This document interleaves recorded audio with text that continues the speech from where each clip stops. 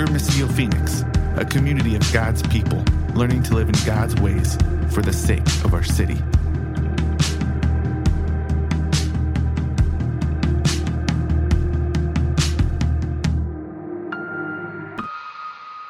To Acts chapter 10, I'm going to read a section of verses 34 through 43.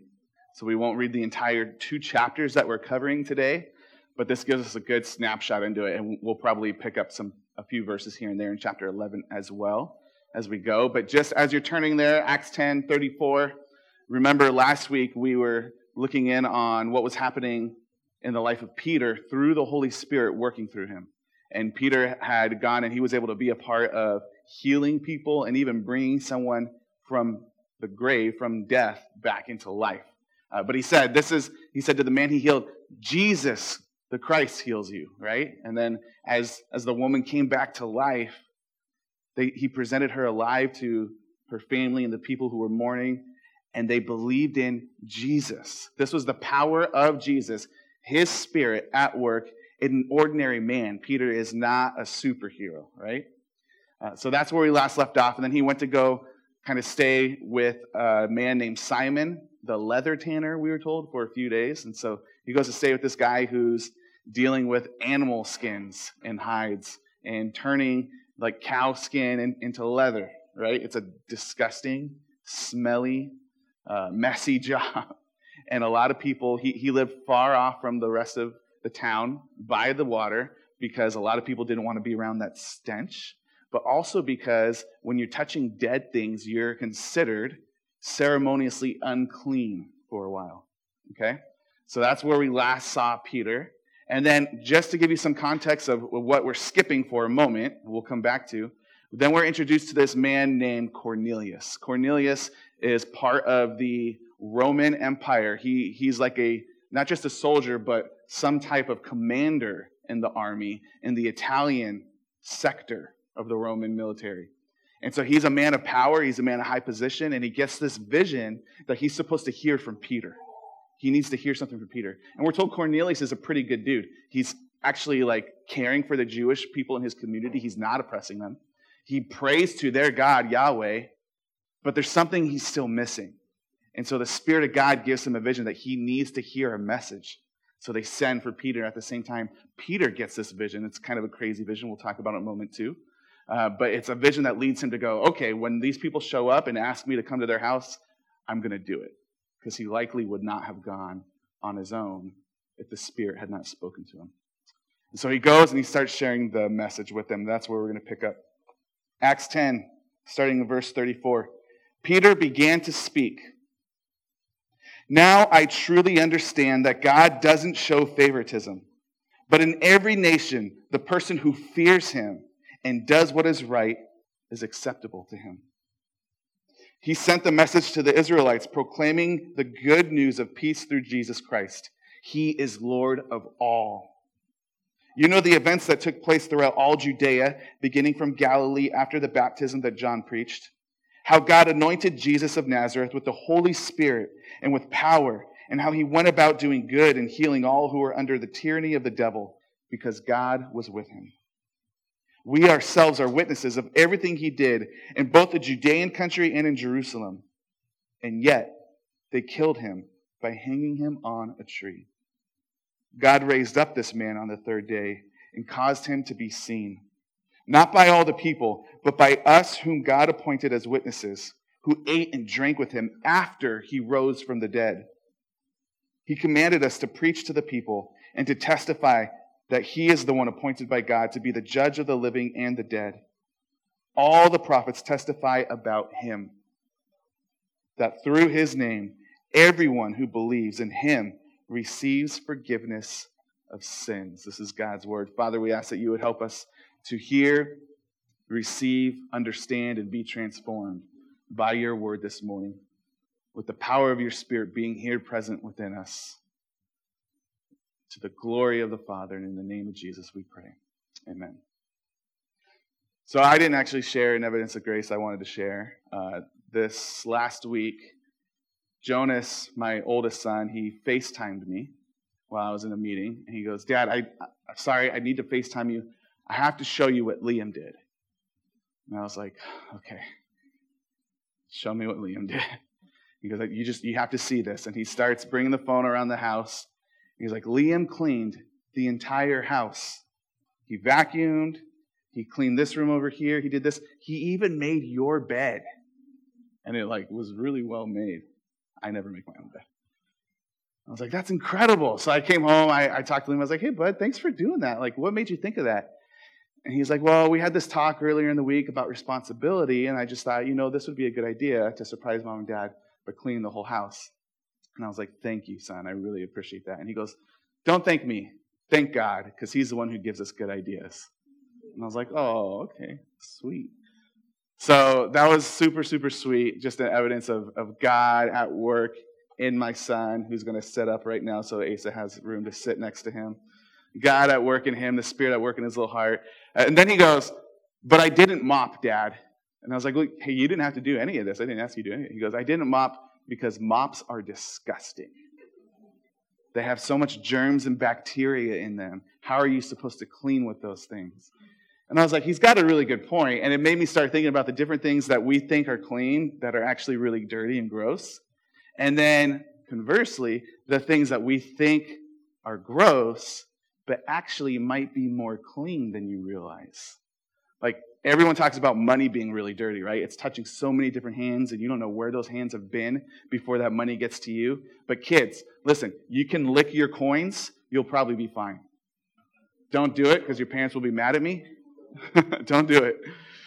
Because at least coin money, they actually, because they're hard metal surfaces, germs, they don't stay on it long, and actually, the properties in the metal are antimicrobial. It's a big word.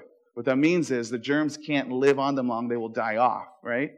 Paper money, probably a little more dirty, but they actually put an antimicrobial coating all over it too. But still, don't lick your money. Don't get me in trouble with mom and dad, okay? But it's a lot cleaner than we actually think it is. Many of you have probably heard of this one. Dogs' mouths, right? Dogs' mouths are supposed to be cleaner than human mouths. So, yeah, it doesn't sound true. They stink really bad. I've seen some of the things my dog puts in her mouth. There's no way, right? But apparently, there's some kind of enzyme or something or the other scientific that lives in a dog's mouth that's different than a human mouth that kills all that bacteria and all those germs way better. Probably good because they put weird things in their mouths, right? Here's another one for you. Instead of eating off of your dinner table tonight, why don't you try eating off of your toilet? No, just kidding. Don't do it. Don't do it. Don't do it. Again, you're going to get me in trouble. No, don't do it. But toilets, studies have shown, are way more likely to be clean and free of germs than your cutting board. In fact, your cutting board likely has 2,000 more times fecal matter on it. Ask your parents later what fecal matter is. So, you know why? It's because you're thinking about this toilet needs to be cleaned. It's dirty. But there's lots of people walking around who didn't wash their hands properly, who are touching all kinds of things, and you don't think about it. I honestly, this is really bad, I don't remember the last time I wiped down my kitchen table. Just going to put that out there. Because we ask our kids to do it, and you know what? I haven't been monitoring it, and I'm eating at that thing, right? Your toilet is probably a whole lot cleaner. But when you talk about eating your meal off of your toilet, that just sounds disgusting, doesn't it? And that kind of gross visceral reaction I'm giving you right now is probably similar to the reaction Peter would have had when he got his vision from the Lord. But not just because it's gross. He would have had it on a moral level. There's no way I'm going to do this. So while Cornelius is getting his vision that, hey, I want you to send for someone named Peter. He's staying with a guy named Simon who's a leather tanner. Peter's getting a vision from the Lord at the same time. And what it is he's actually hungry and he's waiting for someone to prepare food. He goes up on the rooftop and he kind of goes into this trance for a moment. He gets this vision and there's this cloth coming down out of heaven, being lowered down with all kinds of creepy, crawly animals on it. Every kind of animal that crawls on the dust. And the Lord says, Peter, get up, kill, and eat. And Peter goes, no, Lord, I have never eaten anything unclean in my life. I'm not going to do it. Like, this is totally in step with Peter's whole demeanor all throughout his time walking with Jesus for 3 years, right? Jesus will say something like, hey, I got to die. And Peter goes, no, you don't. Don't say that, right? Peter's always like, no, this is how it's going to be. And then Jesus has to put him in check. He goes, no, Lord, I'm not going to do that, right? Remember, Jesus is like, hey, you guys will all deny me before this is over. And Peter goes, no, not going to happen. And Jesus is actually, you're going to deny me 3 times, Peter, before this is all said and done, before the rooster crows. And then to kind of reset all that, in a sense, to redeem that, to restore that for Peter, Jesus, when he appears resurrected after he came back from death to life, he shows up to Peter and he asks him 3 times, do you love me? In this vision, Peter, who's like, no, Lord, I'm not going to do what you just said, 3 times the Lord goes, Peter, listen up. It's like over and over again, Peter needs this repetition, right? And so if you ever feel like you have to tell someone something over and over again, kids, you got to tell your parents something over and over again, they just don't get it, right? Or you could reverse that. Then know that Peter, the apostle who walked with Jesus for 3 years, day in and day out, he needed the same thing. The Spirit of God is giving him a vision, saying something. He's like, no. So 3 times, God is so patient with us, isn't he? 3 times he says, hey, what God has declared to be clean, let nobody else say is unclean. This vision ends, and Peter doesn't eat any of that stuff. The point is not necessarily about now you can eat whatever you want, all right? Now, a lot of times when we think about foods that were unclean to the Jewish culture, because this is what was going on in Peter's head, he's going, actually, there's laws in Leviticus saying not to eat some of those animals that you're showing me in this vision. He had good reason to say no. And then, a lot of times, like today, American Christians, we say, oh, that's over with, and now we can because of Jesus. And maybe the reason why they couldn't eat it before was like sanitary reasons, right? Like they didn't have refrigerators back then, and they couldn't take care of and clean the animals the same way. And so God was looking out for their health. But what doesn't work about that is Peter, when he got this vision, still doesn't have a refrigerator, right? When he's sitting on top of this rooftop in Joppa, he still doesn't have a refrigerator. They still didn't have the same methods of cleaning the animals that we do today. So there's something deeper going on there. God was giving him this vision to show him not just necessarily about food, but listen, I'm about to do something with the people all over the world. And some of these people you have called unclean your entire life. You've decided that they do not belong in the family of God. And I'm telling you, what God has declared to be clean, let no one call unclean. This vision it's representative. The animals are representative of the humans. And it's given Peter this license to go, okay, I'm like, by Jewish law, I should not go into Cornelius' home. I could get in big trouble for that. But God himself just told me to go. So I'm going to go. So he shows up. And he even tells him that when he gets there. Hey, I'm not supposed to be here. You're considered unclean. But God gave me a vision, so here we are. So tell me what you want. Right? And Cornelius goes, I got a vision too. Now, to kind of unpack some of this vision and what's going on here, I want to look a little bit more at the animal stuff, okay? I want to look a little more at the clean and unclean. And by the way, the clean and unclean, again, it doesn't mean sanitary, not sanitary. It doesn't even mean like righteous and unrighteous. What's going on here is creating a space where people are entering into community with God. That's the clean space, so to speak. And so if we think about all the way back at the beginning of the story, kids, what's that first down arrow represent in our story? Go ahead and say it out loud. What's our down arrow in our symbols? Creation. Good job, Asa. At the very beginning of the story of the Bible, the very beginning of the world, at creation, what God does is he creates the whole world, right? And he calls it good. But he kind of sections off a certain part of it that was really good for humans to live in. He creates this kind of like area where it's clean from the wild and waste of the rest of the earth. He tames it. He makes it inhabitable. He allows the humans to live there and to care for it. And then even within that area, there's a garden called Eden. And in that garden, it's like perfect communion with God exists right there. And what does God tell them? There's one thing they're not supposed to do, right? Any kids, help me out. What's the one thing the first man and woman, Adam and Eve, were not to do in the garden? Yeah. Don't eat the fruit from the tree of what?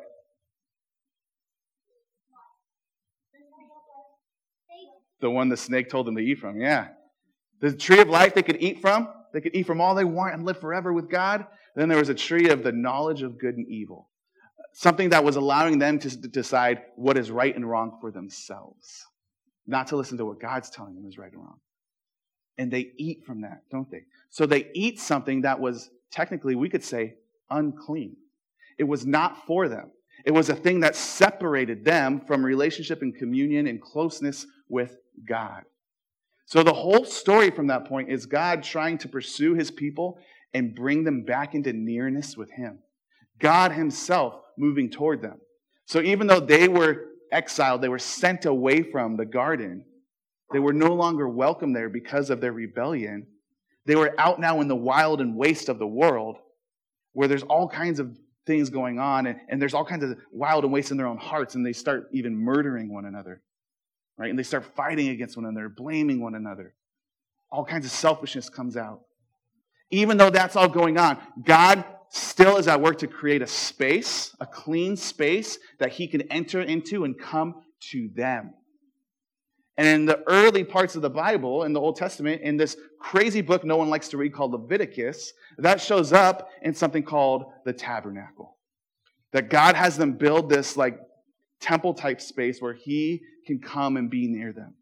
And there's all kinds of things he tells them to build in there that remind us of what the garden was like. He says, use topaz and these types of rocks and minerals and all these things that remind you of things you heard about in the garden. And the way that they would design it, it was like entering into where that tree of life was. But there are certain things that the people had to do because that wild and waste, that uncleanness, that mess was in each of our hearts. There are certain things they had to do in order to enter into that clean space where God was. And so one of those things was around what you could eat and not eat. That's interesting, right? Because that was how things all went wrong in the first place. You could eat from any other tree here, but don't eat from this tree.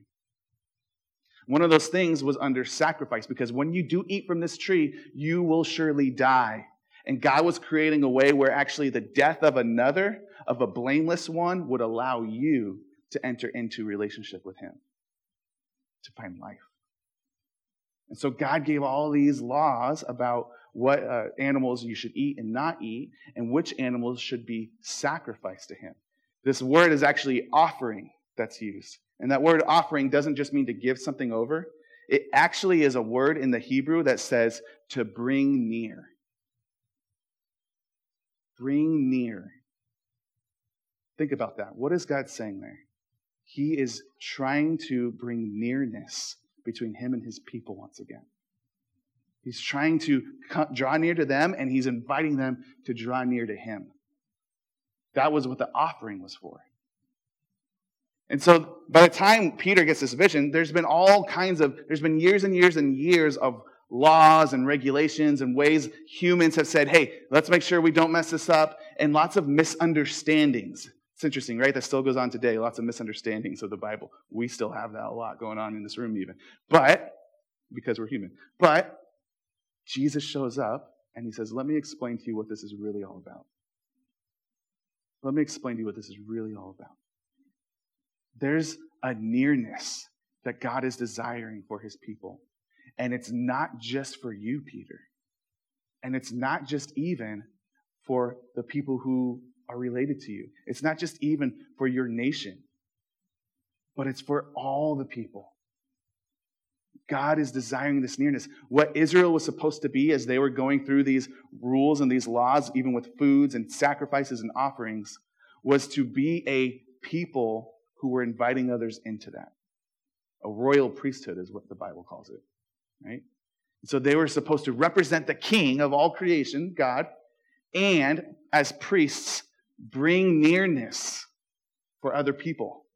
bring them near to the God that they were worshiping. And so as they were doing that, they forgot that side of the job. They forgot that role. And they just said, this is how we'll set ourselves apart. But God instituted all these things, yes, to be set apart so you would look distinct from the rest of the world, but also to draw them in at the same time. And then one of the things that they would do is they would actually, for the offerings of these animals, they would kill them. It was a very gross, messy thing, right? The thing that God called clean was very messy. They would kill them. They would splatter the blood of these animals. And then they had a sacrificial offering where they would actually burn it. And this was like, there's 5 different types of offerings we don't have time to go into, but this was the one that seemed the most wasteful. Because other ones, the priests could eat the meat. Sometimes the people who were doing the offering could even take some. But in this one, it was like, no, you burn the whole thing. This whole animal that you could have fed your whole family on for weeks is being burnt up. And it says that it's a fragrant offering, an aroma that would go up to the heavens that God would receive. What was going on down on the ground for the humans? It stunk. It smelled. It was gross. It looked vile. It was death. But what was going up to God as a sacrifice, as an offering, was a sweet aroma. It's interesting, in Acts 10, when we find out about Cornelius, as he's about to have his vision, God comes to him and he says, Cornelius, your good deeds have come up to heaven to God as a sweet aroma. What he's saying is, the way you're living your life has become a sacrifice. You have every right in this world, Cornelius, to take your power and wield it against other people to get what you want. And instead, you've seen that the God of Israel, Yahweh, is worth following and obeying. And even though they won't let you in the temple, even though they won't let you bring sacrifices, even though they won't even come into your home, you have devoted your life to following this God. And you have treated them with care. That has become a living sacrifice that has come up as a sweet aroma to God. Now, God's working in Cornelius' life already before Peter shows up. And listen, God starts working on Peter's heart too before he goes over there. But there's still something missing. Cornelius, his heart's in a good place. We're like Luke, the way Luke tells about him in the story, we're supposed to like him. He's doing good deeds. He's following God. You know what he doesn't know yet? He doesn't know who Jesus is. He's not filled with the Spirit. God has been working in his life already, but God chooses to partner with a regular man named Peter in order to bring the fullness of salvation to Cornelius. Do you know that God just showed up and gave a vision and spoke to Cornelius? He could have done the same thing he did with Saul, right? He could have just shown up and said, I'm Jesus, Cornelius. Worship me. Follow me. And he would have been filled with the Spirit there. But God chooses to partner with an ordinary human to do this work and to carry it out and to bring salvation. How gracious is this, right? The God who said, man, these humans blew it. They rebelled against me. They've moved away from me into unclean space. And he continues to pursue them and come toward them and create clean space for them. But not only that, he chooses to continue to partner with them. You'll still be my representatives. You'll still be a royal priesthood. You will still show the world what I'm like. God's inviting Peter into that. And so while he's sharing there at Cornelius' house, there's all kinds of people there. There's his servants there. Like he's a powerful man. His servants are there. Other soldiers are there. His family's there. And Peter starts sharing. And while that's happening, the Spirit of God shows up. Go to chapter 11 real quick with me. I'm going to read verse 15. In chapter 11, we pretty much up till this point get a verbatim retelling of what happened in chapter 10 because the people following Jesus, following the way of Jesus in Jerusalem, hear about Peter going to Cornelius' home, going to a Gentile's home, and they're livid. They're like, this is not cool. You can't do this. So they bring him before a council to question him about it. Peter, what are you doing going into this man's home? You know that's unlawful. So Peter starts retelling the whole story. And once he gets to this point, Verse 15. As I began to speak, the Holy Spirit came down on them. Not the Jewish people in the room. Came down on all the other people they thought were unclean. Just as on us at the beginning. I remembered the word of the Lord, how he said, John baptized with water, but you will be baptized with the Holy Spirit. If then God gave them the same gift that he has also gave to us when we believed in the Lord Jesus Christ, how could I possibly hinder God? When they heard this, they became silent. I love that. It was a mic drop moment. They had nothing to say in response. And they glorified God, saying, so then, God has given repentance resulting in life even to the Gentiles. That word Gentiles, you guys, it just means every other nation. All the ones they saw as unclean. There were the Jews in their mind, and then there was everybody else. Literally, that word translates to nations. So what they're saying is, God has opened up his way of salvation, this gift of life, the gift of the Holy Spirit, making family with all people everywhere. Just as Revelation will say, every tribe, tongue, and nation. God desires for all people, all types of people, all people with different backgrounds, with different histories, to come together and form a unified family because the Spirit is bringing us together. But it came through hearing the good news of Jesus. It doesn't happen any other way. Cornelius was a good guy. God was working in his life, but he was not saved. He did not know eternal life. He did not have the Spirit upon him. He did not have the same kind of power dwelling within him that Peter had. He did not know the full joy and faith and hope until he heard about Jesus. Cornelius' good deeds were rising up as an aroma that was pleasing to God. But you know the thing that saved him? It was the good deeds and the aroma of another one. Go with me to Ephesians. I think we have this on the screen, Patrick. Ephesians 5, verses 1 and 2.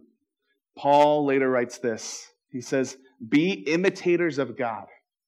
This is to all of us who say we follow Jesus. Be imitators of God. Just like we saw last week, Peter was doing all these things that Jesus was doing. We are to imitate him as dearly loved children.